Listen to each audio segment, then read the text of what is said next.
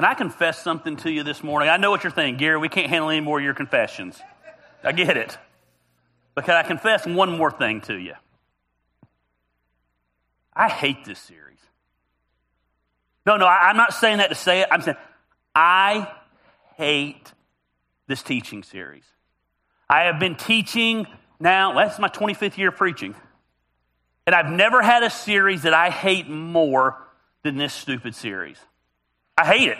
I despise it. Like I hate it so much that I get in a bad attitude and a bad mindset on my way to church, knowing that I have to teach on the subjects. They're subjects I've never taught on before.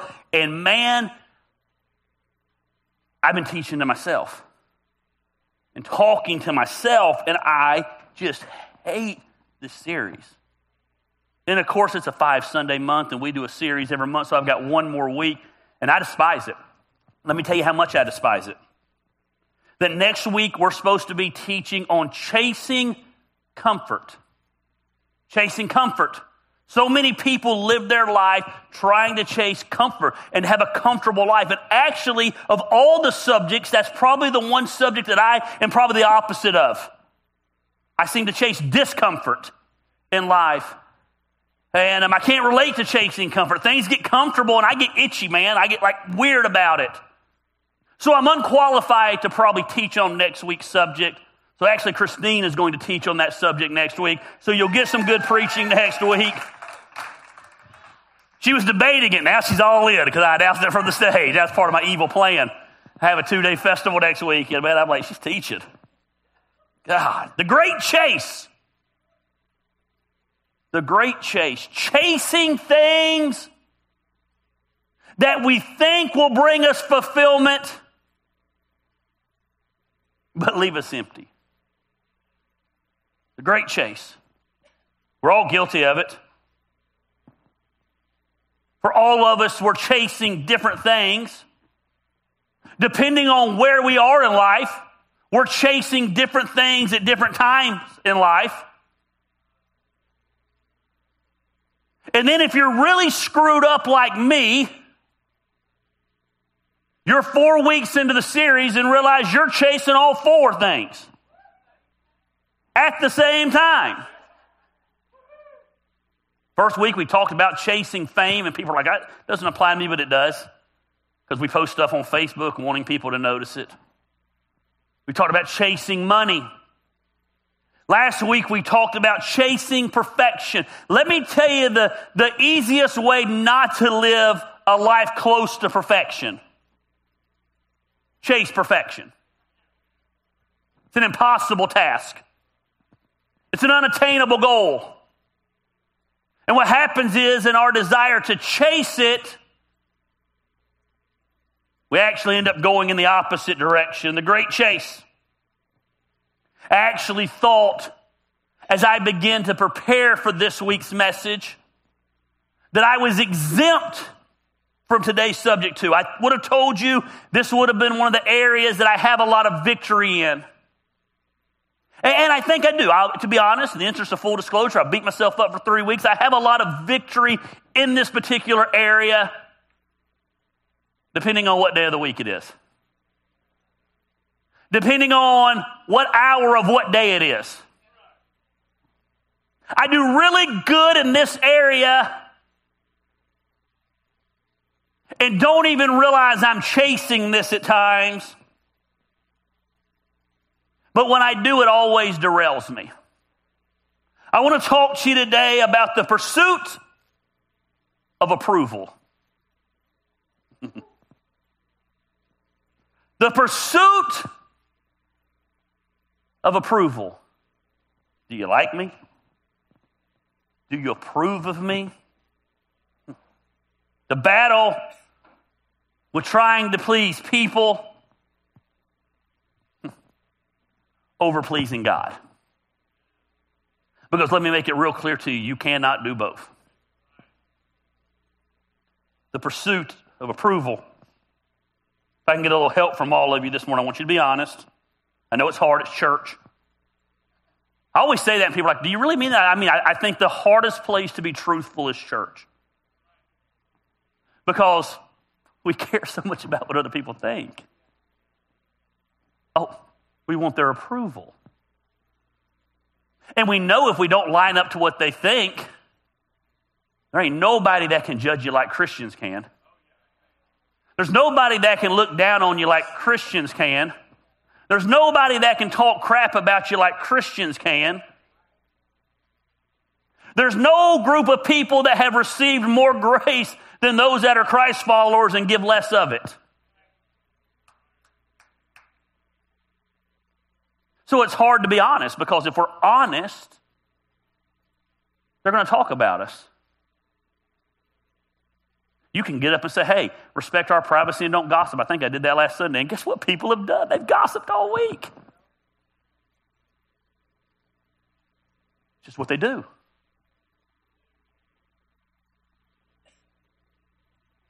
People are odd. But I want you to be honest this morning. I know it's hard. I want you to raise your hands. How many of you say, Gary, I probably care too much about what others think? Leave them up, leave them up. Don't be shy, don't be shy, don't be shy. Now, leave them up. Now, some of you only raised your hands because you thought you were supposed to, because you wanted the approval. You can put your hands down. I read this quote from a lady named Harriet Breaker this week. She writes this. She says, the disease to please is actually a form of addiction.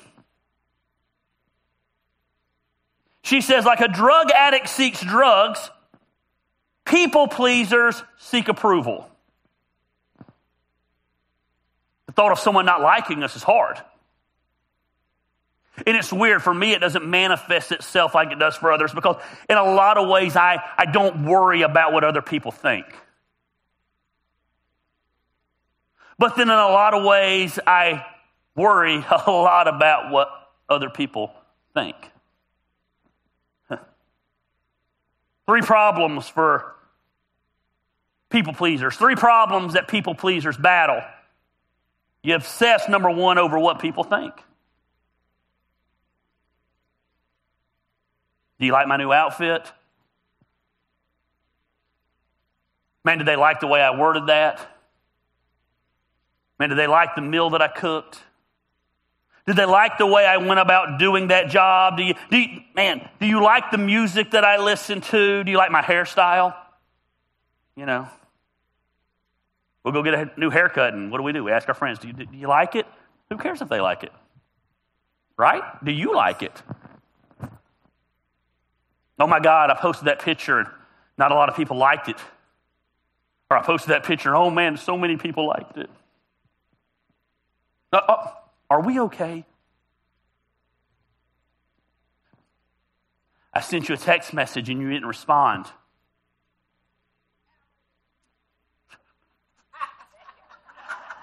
She just called him out, boy, right here. She said, Alan. Alan does that. In case y'all didn't know, online, Alan Barrows. Find him on Facebook. If he texts you, you better respond.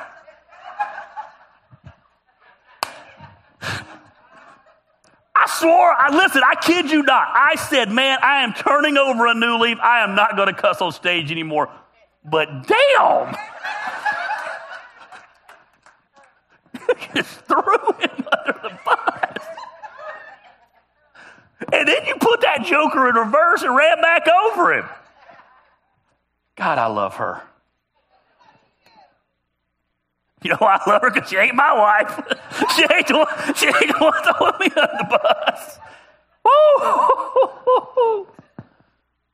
I mean, we're bad about that. Like, I get people all the time like, I texted you. I'm like, yeah, I got your text. You didn't respond. I said, there was nothing to respond to. Like, you just told me something. What was I supposed to do? Well, you were going to respond. I saw the dots. I saw the dots form and you changed your mind. Did it upset you? No, I'm busy. You know, like, do you like me? It's just funny, man. We obsess over what people think. I'm guilty of this. You know, probably the most vulnerable time, you're probably going to find this shocking, for me, is right after I preach.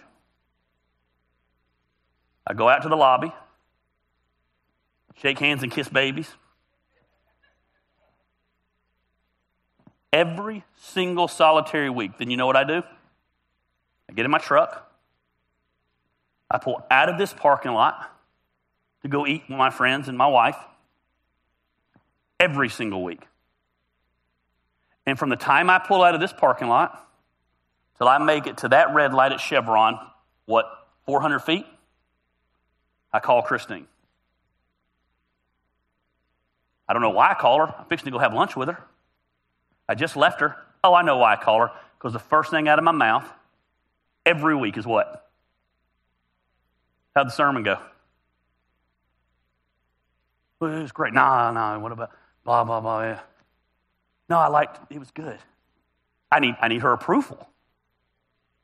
Every single week. Even if we're mad at each other. I want to know between there and there how'd that sermon go. Because I'm beating myself up about it. You say, you really do that? Always, every single week. See, I'm guilty of it. I'm guilty of obsessing. I use that word intentionally. Obsessing over what other people think. Now, again, I have a weird way of approval. There's certain things that don't bother me. You've heard my thing, do you know me, do you love me, do you believe in me? If you don't meet those criteria, I don't care what you think about me, but those three things, man, I want to know. And we're so guilty of this. It's just amazing. We do it. We do it in so many weird areas because we want people's approval. The second thing is people that seek approval is they're often overly sensitive to criticism. They can't handle it. You can compliment somebody 100 times as their friend, but the first time you tell them, hey, you probably need to work on this, they get sensitive. Christine, in the interest of full disclosure, and I give you permission to be totally honest, not like Leah level honesty over there, like say it with some love. How do I respond to criticism? Very poorly. Mm-hmm. Not good. I get irritated. Now, I had this weird thing that normally a little while after the criticism and after my feelings have been hurt, my initial reaction, I'm actually pretty good at receiving it. I'd come back and be like, you were right, blah, blah. But then it's too late because they're mad. Because I'm like, don't tell me. You don't even know what I'm trying to do. You don't understand. That's why you said that. But we're all guilty of that, man. Supervisor at work, man, comes up to you, makes a suggestion on how you can be more productive, and you automatically get defensive. You fall apart. You get one negative comment on your social media, man, you're ready to blow the whole world up. Your child tells you what they really think about your parenting.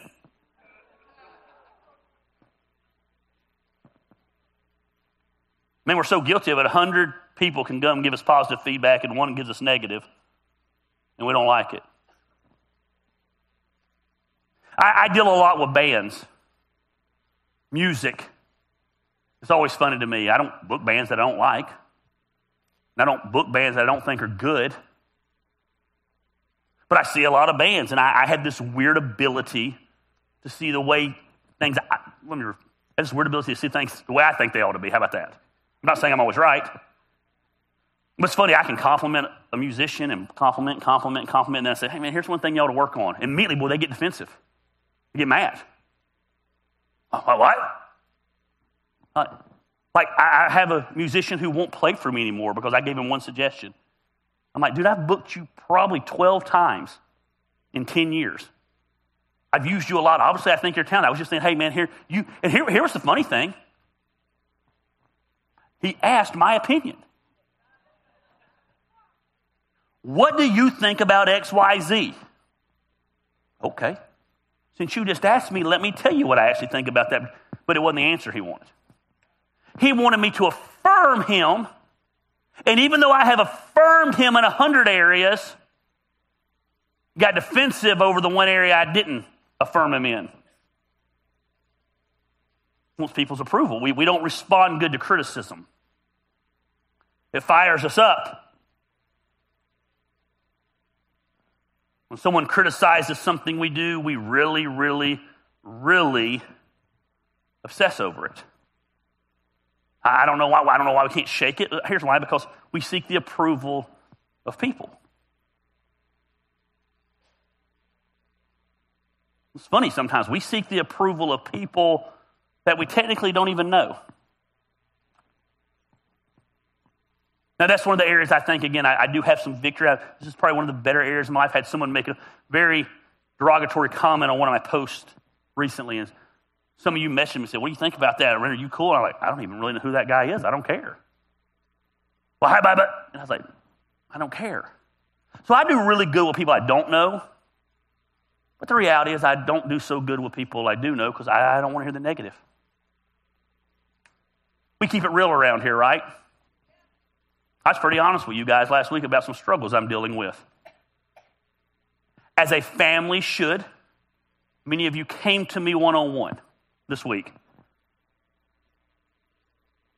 And because of my actions, some of the things you came to me about were in a critical nature. Rightfully so.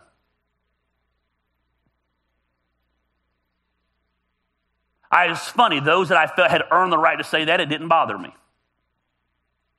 Those who I didn't feel had earned the right, it bothered me, even though they were saying the same thing the other people were, and they came to me out of love.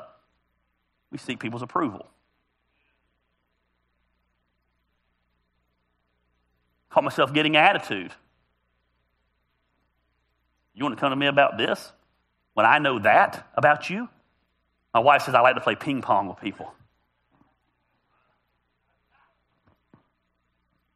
I'm a people pleaser. I want their approval, and when I feel like they don't approve of me, my defense mechanism is let me attack them. Oh, yeah, you think I got an issue? You know what I know about you? Match point serve. Like two wrongs make a right. You know. So how do you know you are people who you obsess over what people think? They're often overly sensitive to criticism. The last one, you have a hard time saying no. You have a hard time saying no. When we're obsessed about what other people think about us, we have a hard time saying no, even when we know we should say no. When we worry about what other people think about us, we catch ourselves avoiding conflict at all costs. You don't want to hurt someone else's feelings, so you're going to try to do everything you can to smooth it out. You're already juggling 20 balls, and they throw another ball in, but you don't want to think that's about it. You just start trying to juggle more. Instead of just being honest and saying, man, I don't have time for that right now. I can't do that right now. You know, the little kid comes knocking on your door, little neighbor kid, and he's selling wrapping paper. And you don't need any wrapping paper. And you can't look at the little kid and tell him no. You know, we just can't tell people no. Hey, man, Gary, you think you could meet me at the building, blah, blah, blah, blah, and all of a sudden now I'm rearranging my entire schedule, 20 different things to meet them down here where they can be in the building for 2 minutes. They're the ones who need in the building. Why don't they rearrange their schedule around me? But I'm a people pleaser, so I try to make it happen. You know? You get invited somewhere and you're dreading going, and you know that person you can't stand is going to be there, and they're probably not good for your mental health, but man, you don't want anybody else to think bad about you, so what do? You go and you put yourself in a position that you're uncomfortable with? We can't tell people no. Now, I'm really good at that last one. Yeah, I'm going to tell you where I'm good and where I'm bad. I deal with it all the time as the pastor. Very few people in this church have never come up to me and been like, got this idea, you know what ministry you should start? And I'm like, no. Well, what? Sounds like God laid it on your heart. I tell people all the time, I was in a group the other day that said, man, this is Gary Lynn. They introduced me. They said, man, he runs a food pantry and runs the shelter. And I said, I don't run any of that. Like, what? I said, no. I said, I preach at Action Church. Oh, but you? I said, nope. I don't do any of that. I said, people in our church do that. Right, but that means you. I said, no, it doesn't mean I do it. I don't have any idea how it works. I don't. I don't know. I have zero idea. That sounds weird as the pastor of the church, actually. But I have no idea how Yvonne goes about giving out food. I don't know. People that message me about that, guess what I do? Meet Yvonne. Little secret, I don't want to know. Because if I know, now y'all are going to expect me to do it, and I ain't doing it. When Tom Hunt used to do a prayer meeting and Robin used to do a prayer meeting here, I couldn't even remember what day it was. Literally, you would think I would remember certain things. We have an AA meeting that meets here every Friday and every Saturday, but they meet at 2 different times. Not a week goes by someone doesn't message us asking what time the meeting is.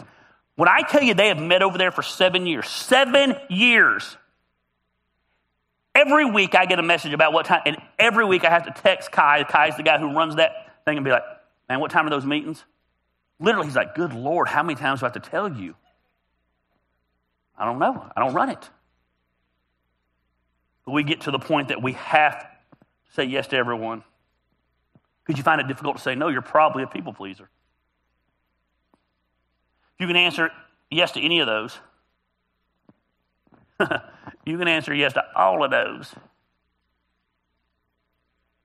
You're chasing approval, and approval of man will leave you lacking. The Bible says in Proverbs 29:25, fear of man will prove to be a snare. Whoever trusts in the Lord is kept safe. Worry about what man thinks about you will be a snare. Caring what others' thoughts are on you will prove to be a snare. Worrying whether or not people are going to stay in your life or not will prove to be a snare. Whoever trusts in the Lord is kept safe. I don't understand the Bible. It's so complicated. No, it's pretty easy. Pleasing man will leave you lacking. Pleasing God will leave you fulfilled. Chasing the approval of man, which really goes back to all the messages that we've taught, chasing fame, chasing money, chasing perfection, will leave you lacking. Chasing approval will leave you lacking. Chasing anything but Jesus will leave you lacking.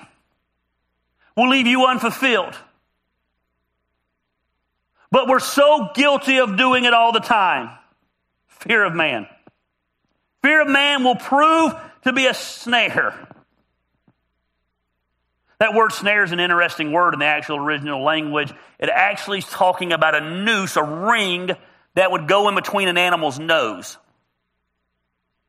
And they would put this big ring between the nose. I'm sure you've seen it like on ox, and you've seen it on bulls, and you've seen it on cows and larger animals. The reason they do that is because they'll reach out with a hook and they grab that ring.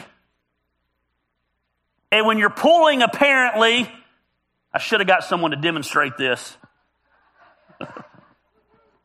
Who's the biggest dude in the church? Who's the baddest dude in the church? Like Scott Farley. Scott's just a big teddy bear. But I'd like to stick something in his nose and I grab him with the hook. No matter how hard they say he would try to fight me, I'd be able to jerk him around. The Bible says worrying about what people think about you operates that way. It's like we have a ring in our nose and we're being tossed to and fro. And here's the problem with approval from man. This man wants us to go in this way and approves of that, and this man wants us to go in this way and approves of this, and this man wants us to go this way, and this man wants us to go this way. Everybody has plans and approval for your life, and the problem is they're all jerking you around, and you're wondering why you're getting nowhere because this one starts to pull you, then this one starts to pull you, and you find it lacking, and you can't please everybody, so you please nobody, much less God.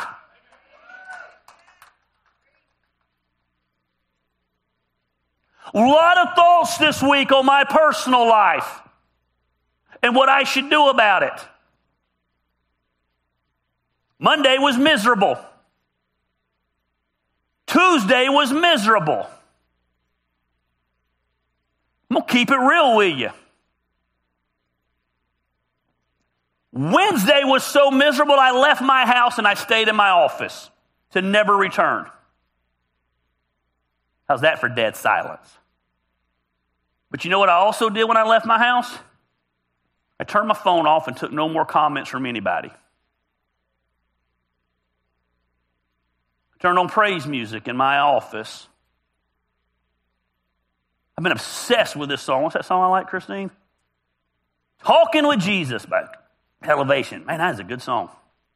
Now, you need to understand about me, and I'm very OCD, and I'm compulsive that way, so I listen to the same song over and over and over, literally 200-300 times, until I'm so sick of the song I never want to hear it again. It's kind of how I roll. And for the first time ever in my life, I'm alone. Wednesday night, I begin to, have a panic attack, I guess. I don't know. I've never experienced it before. I couldn't breathe. I was sweating. But boy, I'm a prideful joker. So I decided I just need to get out of my office, and I went to the gym because, as you can tell, I'm a very big gym person. And at 8:15 at night, I went to the gym, and I began to work out. Then I left there, and I went back to my office, and I slept. Then I got up Thursday morning. I had to get out of that office. I was going crazy. So I got in my car, and I began to drive.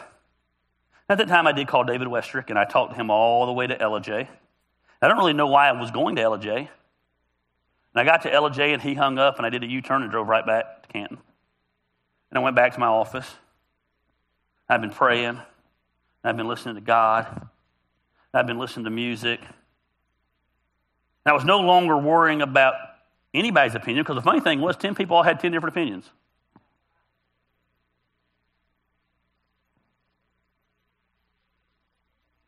And kind of like the prodigal son, he said, I came to my senses. I said, I'm going freaking home. This is stupid. I got in my truck. And then you start to think, man, am I going to be allowed to go home? But I was. And it was peace.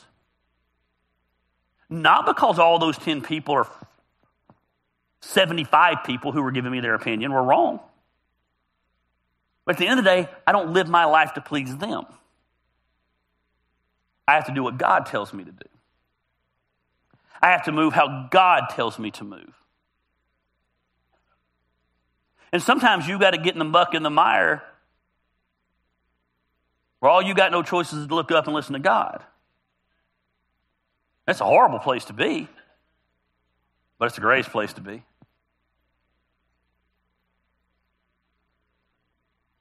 And everyone's like, why'd you get to that point? I don't care what you heard. Don't listen to don't believe everything you heard. If you knew the truth, it's really anticlimactic. If you really want to know the truth, I'll give you a little hint about the truth. The truth is this: I don't do really good about next week's message. Chasing comfort. I prefer chasing discomfort. Like when things get good, I get itchy. Probably need to get that fixed, David says. So, and Christine says. My therapist says. And the Bible says, it talks a whole lot about contentment. But fear of man will prove to be a snare. You can't make the right decisions in life when you're listening to Now, that doesn't mean the Bible also talks about there's wisdom in a multitude of counsel. But ultimately, you got to listen to God. Counsel is simply counsel. But the problem is we try to please everybody instead of God. The reality is this: I can't live my life to please y'all. No offense. Now, here's the big shocker. I can't live my life to please my children. Here's the next big shocker. I can't live my life to please that woman. I can't live my life to please, God knows I can't live my life to please me. I can't figure out what pleases me.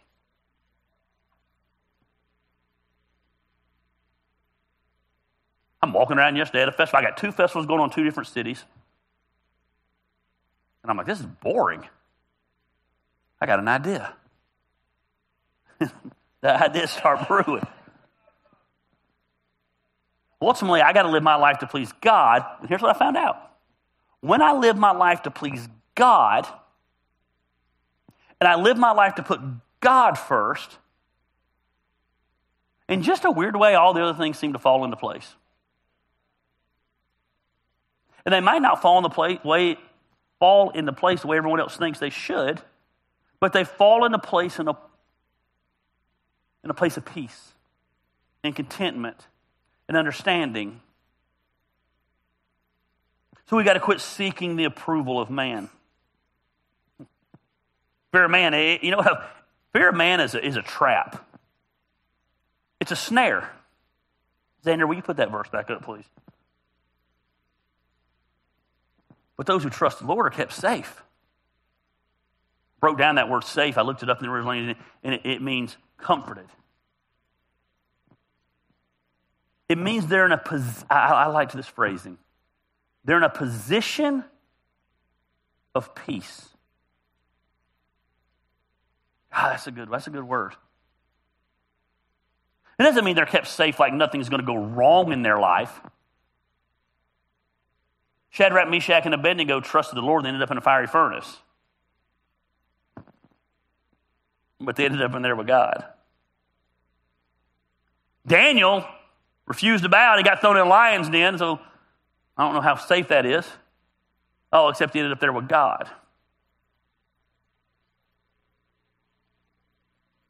The center of God's will is dangerous. It's not easy. If it was easy, everybody would do it. But it's safe. Because you don't do it only, he says, I'll never leave you nor forsake you. So when you're going through the fire, he's going with you. When you're going through the scolding, he's going with you. When you're going through the suck, he's going with you. When you're going through the pain, when you're going through the valley, when you're going through the night and you don't know when the sun is going to come up, he's going with you. But you'll never come out the other side listening to man. Here's what I also learned this last week. This ain't got anything to do with sermon. I'm just going to rabbit trail a little bit because that's what I do. I also learned, and I'm not trying to get on to any of you. I'm going to do some series on this, I think, maybe in January. Things I learned in the pit. At the end of the day, and I don't mean this in a mean way towards any of you, and if you feel convicted by it, that's between you and God, because I'm not singling any of you out or any of the people out there online that watch or any people in my life. At the end of the day, people act like they really care that you're going through something. And I think they probably do. But 99.9% of those people, though they care that you're going through something, they care more that what you're going through, how it's going to affect them.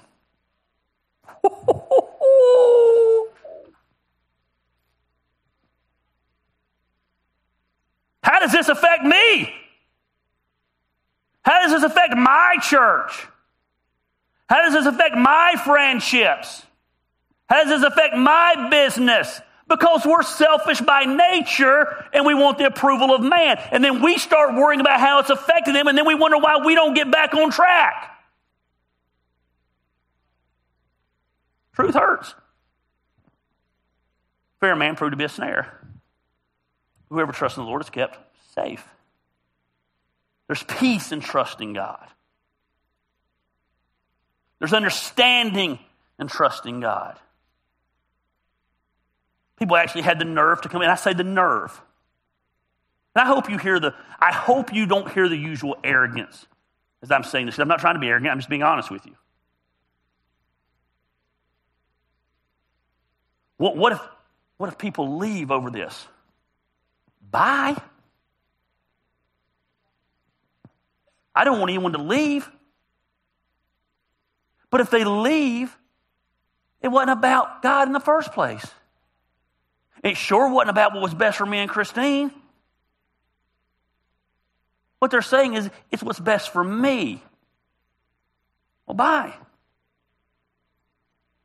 See, we need to understand Becoming obsessed with what people think about you is the fastest way to forget about what God thinks about you. We didn't understand that. They think I'm this. They think I'm that. I made some posts this week. Sure enough, the minute I made them, he hadn't changed. Look at me, still being arrogant. No, you read them with arrogance. I read them with facts. You know what the turning point was for me in my mental game this week? Was reminding myself who I am in Christ. See, we love to label people in the pit. We love to kick them down in the pit. We love to look down on them on the pit. Maybe you need to blah, blah. No. Maybe I need to be who God created me to be. And learn how to be who God created me to be while also taming the bad that can come out of my wiring. Because your greatest strength is also always your greatest weakness. We try to make somebody a shell of what they used to be and then wonder why they don't rebound. I had to get back and remember who God made me. And if people don't like who God made me, that's between them and God. Because if I'm seeking their approval, I'm never going to come out of what I'm supposed to come out of and do what I'm supposed to do. I had deep discussions with my wife about that this week. That's what y'all fail to realize. We have deep discussions. We don't always like what each other have to say. Even though I'm always right, she don't like it sometimes. Even though she's always right, I don't like it sometimes. See, we need to understand something. Every person in this room, God has a very specific opinion of you.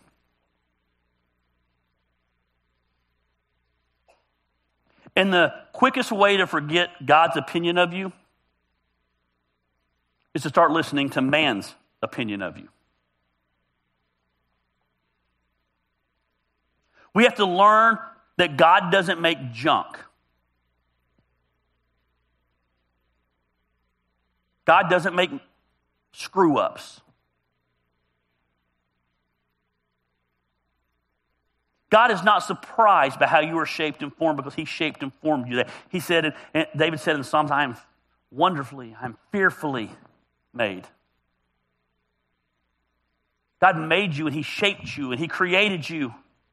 And he put a DNA in you, and he gave you the characteristics, and he gave you the trials and tribulations that you go through that will shape you and make you who you are. You are perfectly imperfect. But we listen to what man thinks about us. Who cares? Why do you worry about that? I don't know if it's because we can audibly or visibly see man, and we can audibly hear man.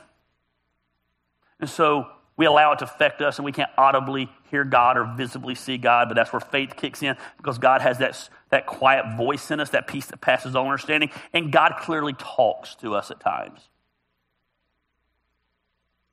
You say, Gary, have you ever heard God talk? I've never heard God audibly talk. I've heard people say they have. I'm not questioning that. But God has never opened up the heavens and been like, Gary, wham. And my life would probably be better if he did.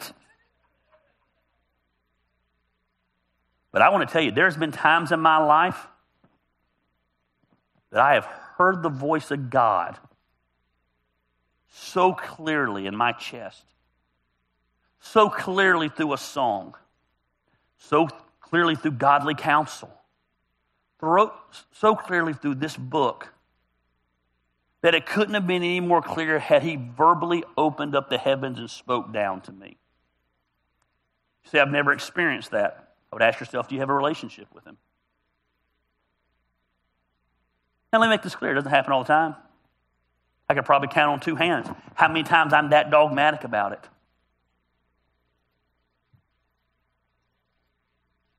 But we've got to become obsessed with what God thinks about us and how God shaped us.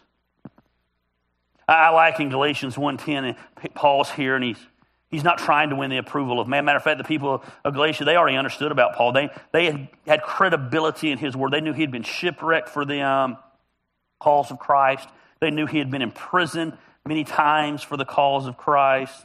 He knew that he had been shunned by all the former religious people because of the cause of Christ. He knew the challenges that he had been through when he writes this. And yet look what he says. He says in Galatians 1:10, obviously, I'm not trying to win the approval of people. I like he says obviously, like it ought to be common sense. I don't care about the approval of people. He said, I'm not trying to win the approval of people, but of God. He says, I want to do what I'm created to do. I want to walk in the fullness of who God created me to be. I want to walk in the strength of who God created me to be, not the weakness of man who says I should be. I'm not trying to win the approval of people, but of God. If pleasing people were my goal, I would not be Christ's servant. He said, if I'm trying to people please, chances are real good that I can't do what God has called me to do because people are not going to understand what I'm called to do. That goes outside these walls. If I wanted to people please, I would worry about what the other pastors in this town think about me. I'd worry about what the other Christians think about me. I have a friend of mine who's a godly guy. He loves Jesus. He's a good dude. He is very respected in this community. And I'll never forget about 3 years ago, he called and said, can we go to lunch? And I said, sure. And he pulled me off the side. He said, I feel like I'm supposed to tell you something. I said, okay. I said, why do you feel that way? I just feel like I am. I said, do you think God's telling you to tell me this? He said, no. He said, common sense is telling me to tell you this. I said, okay. And I'm just telling you what he said, so please hear my heart. I'm not trying to be. He said, when you're on your game, there's not another person in this town that can preach the word of God in such a simple way like you do. He said, if you tune it down just a notch. He said, if you didn't Gary so much. I like how my name has become a verb. So much. He said, if you'd go down there and maybe clean up that building a little bit and clean the parking lot up some. That's what he told me. He said, get a guy who knows how to lead worship, not sing in bars. He said, maybe watch your tone a little bit. He said, within 12 months, he goes, you'd be back to having the biggest church in town. He goes, but here's where he lost me. He said, people would leave the church they attend in droves to come hear you. He doesn't realize I didn't start this church to reach people who attend other churches.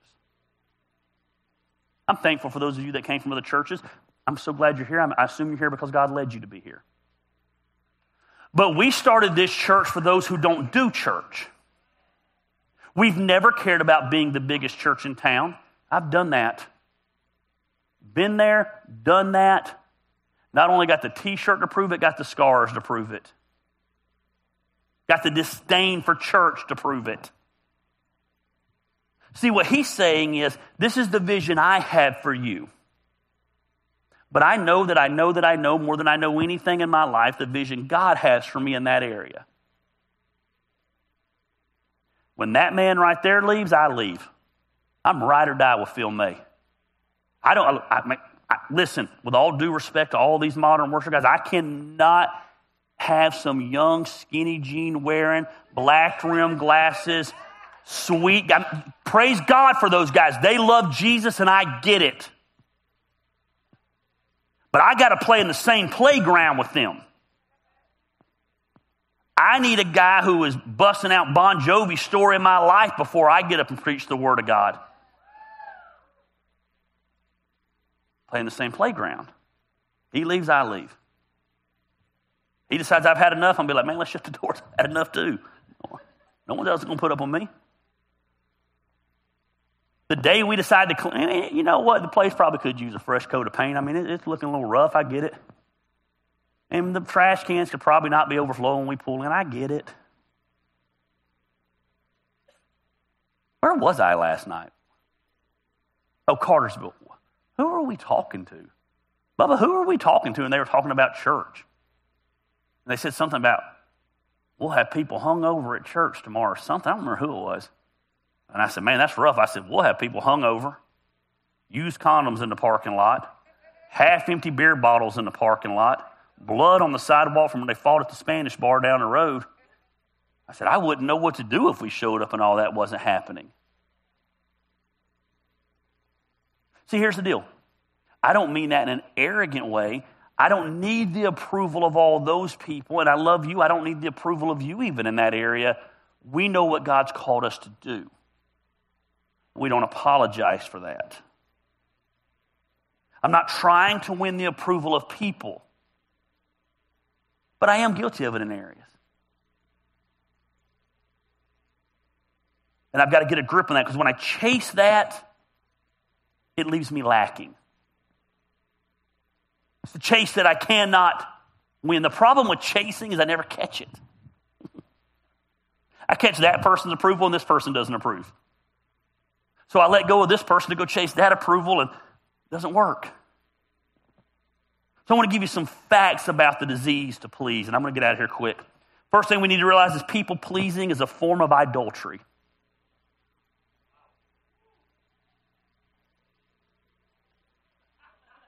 It's one of the big 10.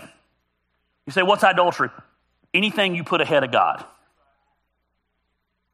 See, we think idols, we think cute little carvings or little things that we physically can see. No. Did you know that, man, your fitness can be idolatry? Anything wrong with fitness? No. As you can tell, I'm the epitome of fitness. But when it becomes God, anything wrong with money? Nope. Absolutely not. Someone says, money can't fix all your problems. It can fix a lot of them. Especially if you learn how to manage your money right. But it can be, when I put it over God, it's idolatry. This is what we do. We put the approval of others over the approval of God. And we make an idol out of needing their approval. We're more concerned with it. You know why most churches, most of your traditional churches, maybe churches that were founded in the 40s and 50s, you know why so many of them have massive buildings and so few people? Because they quit becoming a movement. They were started as movements. They were growing. God was moving, and they became monuments. A movement is pushing forward, advancing. A monument is now look and see what we built in. We're more interested in our traditions than we are the move of God. We're more interested in the way things have always been than a move of God. We're more interested in our building than a move of God. I literally the other day saw them making a post. They go to a church in this community. I love the church. It's a smaller traditional church. And I would imagine, only because I know those type of churches, that this church doesn't have a lot of first-time guests. And this person made a post and he said, I'm not one. They say I'm not one to complain, they're about to complain. I'm not one to gripe, is what they said, so they're about to gripe. That's what they said. Had a young family visit our church today. Awesome.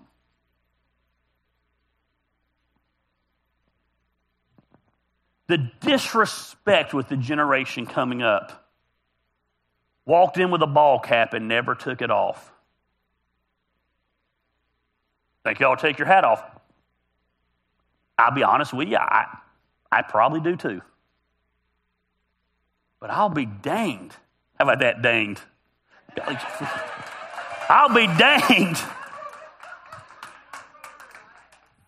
Some first-time guest comes in this church, and I'm worried about the fact that, let me make this clear, I'll be danged if someone's come to this church for 10 years, and I'm going to worry about the fact they got a hat on over the fact they're hearing the Word of God preached.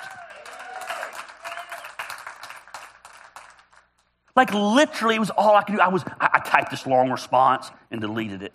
Typed this long response and deleted it. Then I called my buddy and I said, did you, because I got a buddy of mine and he knows. I said, did you see what this idiot wrote? He said, I didn't. Let me go look. He said, oh yeah, that irritated you, didn't it?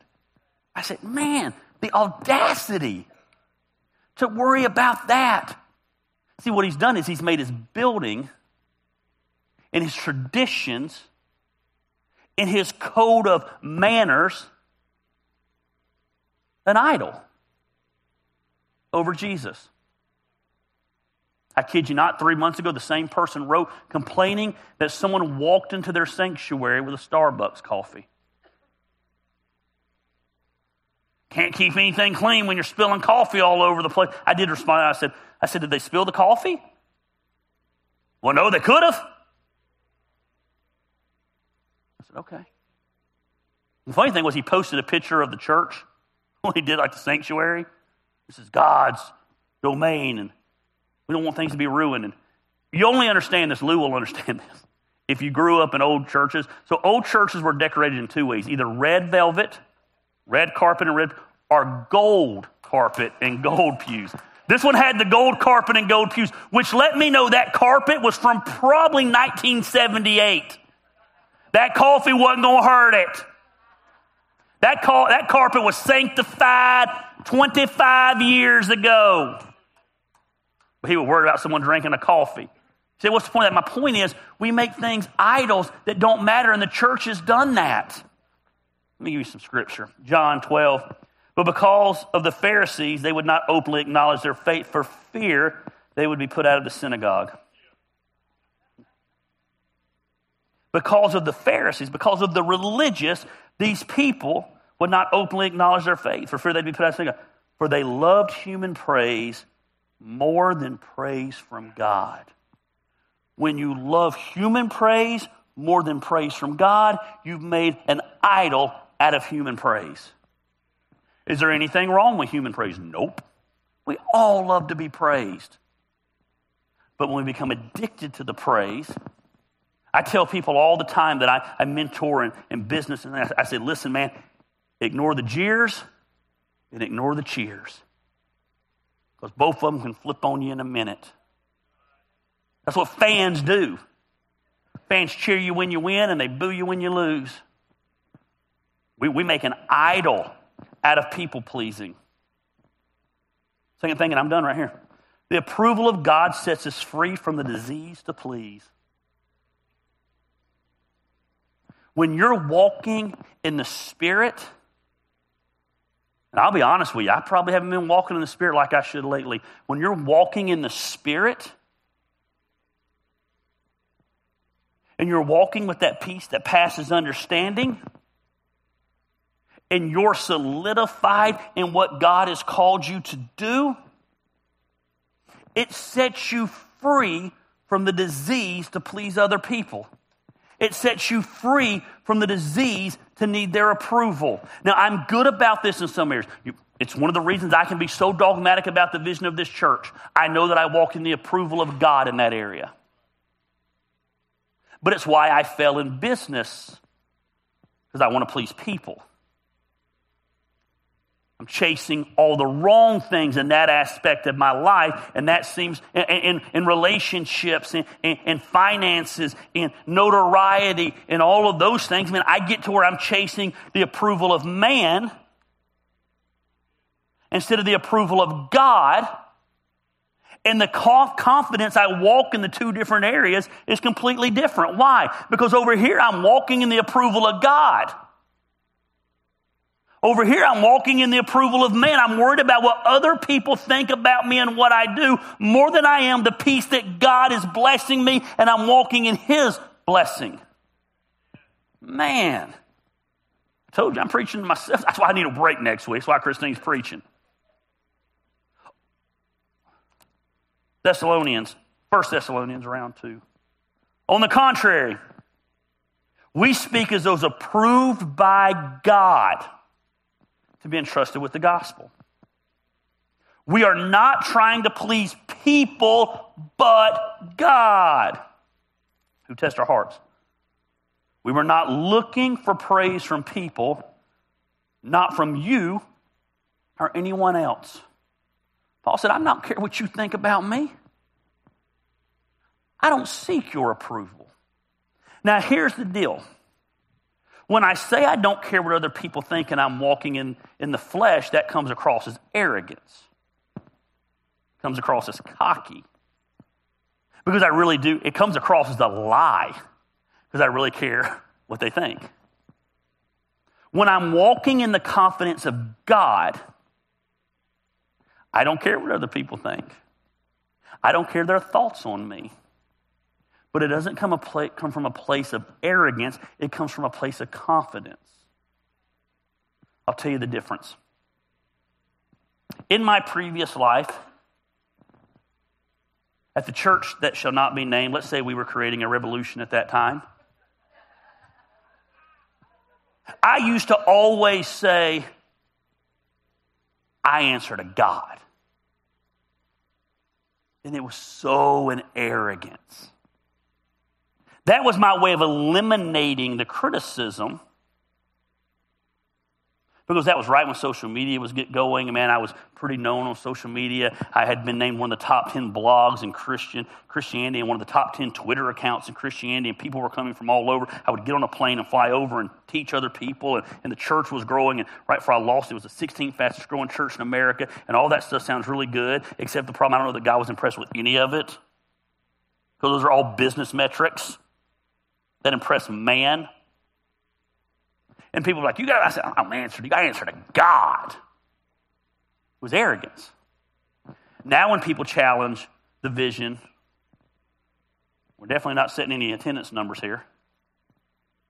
Definitely ain't got the most glamorous building around it. But boy, she's ours, ain't she? Now I say, I don't care what the outside thinks. I answer to God. See the difference in those two? Same things, but one's in the flesh, one's in the spirit. 2 weeks ago, had you come to me about my situation that I shared with you last week, I'd have told you I don't care what you think. Out of arrogance. Now I tell you, we're working those things out and we're on tune, and I don't care what you think. I don't answer to you about my personal story. You don't answer to me about your personal story. It's your story. It's the difference between approval of God and approval of man. See, the problem is we simply, and I got ahead of myself earlier, we forget who we are. We forget who God created us to be. So, Gary, how do we move past the approval of man and seek the approval of God? I am convinced we get back to remembering who we are. Who does God say you are? That's all that matters.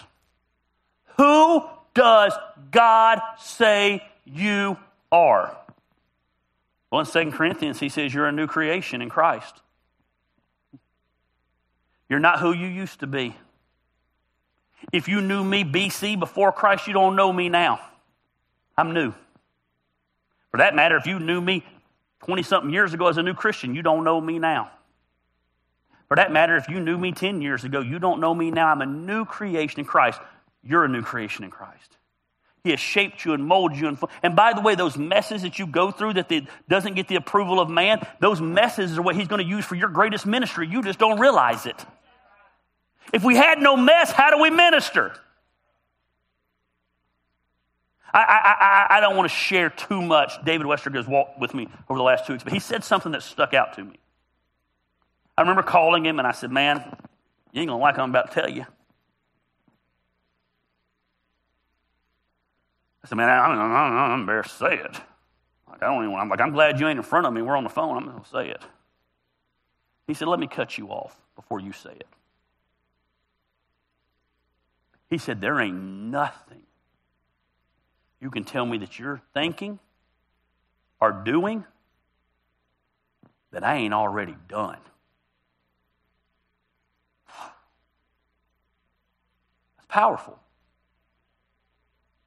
He said, you ain't telling me nothing. You ain't going to leave me speechless. Man, you're forgiven and your sins are washed away. Someone told me this week, it flew all over me, but I was in the flesh. I still don't agree with what was said, but it was said in lack of knowledge, I think, and from a place of hurt.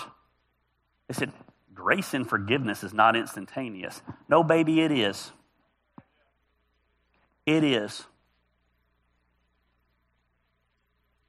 Forgetting might not be instantaneous. Getting over the pain is not instantaneous. Getting over the hurt is not instantaneous. But thank God we are forgiven and our sins are washed away. But Gary, you don't know, it don't matter what you did. But don't matter what they keep reminding you about. They didn't like, doesn't matter what they don't like. We seek the approval of God and not the approval of man. Man. You're more than conquerors through Christ. Man, that hit me. Because someone told me I have a conquering complex, and they're right. I want to conquer everything. I want to conquer business. I want to conquer finances. And I want to conquer relationships. I want to conquer. But I'm more than a conqueror. I limit myself by allowing a conqueror to be my identity. Through Christ, I am so much more than that. I think the pinnacle is being a conqueror. Look what I conquer. No! Christ is big deal. You didn't conquer any of it without me, unless in the things you did conquer without me, you did in the flesh and didn't need to conquer. You're God's masterpiece. So I don't know much about art, but I've learned a little bit. I met the art lady here in town. Back when David and I were talking about doing a distillery, I reached out to her to see if she knew anybody who had a mural, and we talked about, hey, if we ever opened a distillery, it'd be cool to do some art shows. Well, that didn't happen. And I said, hey, why don't we do an art show at Fife? So I don't know a lot about art. But here's what I've learned about art. Woo. Art is in the eye of the beholder. Because I'm going to tell you something, sons. I've seen some stuff they call art that is not art to me. You say, why are you saying that? Here's why. Look to the person on your right. Look to the person on your left. I get it. They ain't much to look at, some of them. But they're God's art piece. They're God's masterpiece. And God doesn't make junk. You need to be reminded who you are. You're the light of the world. Has there ever been a time where, by the way, if you're sitting next to your wife, that didn't apply. You better look at her and say, baby, you are a masterpiece. I know, that's what caught my attention. I saw you. That's what made me say that. You're the light of the world. Has there ever been a time where things seemed more dark than right now? And God left us as Christ followers to be the light in the darkness. There was ever a time we need to be seeking God's approval instead of man's approval, it's now. Listen, you understand you're filled with, I maybe will do a series on the Holy Spirit soon. You're filled with the same Spirit that raised Christ.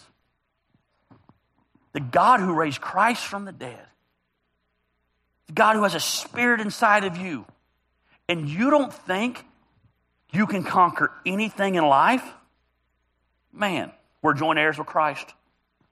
We're joint heirs with Christ. Man, we're Christ's ambassadors. Our actions are a reflection of Christ. We're the only Jesus people see. Now here, I want to tell you this, though. Hold on.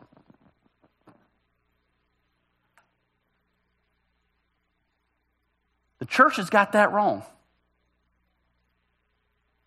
You're Christ's ambassador, so have it all together. He had it all together, so we don't have to have it all together. The unbelieving world doesn't relate to you being fake and having it all together. They relate to being like, that dude is effed up, and there's something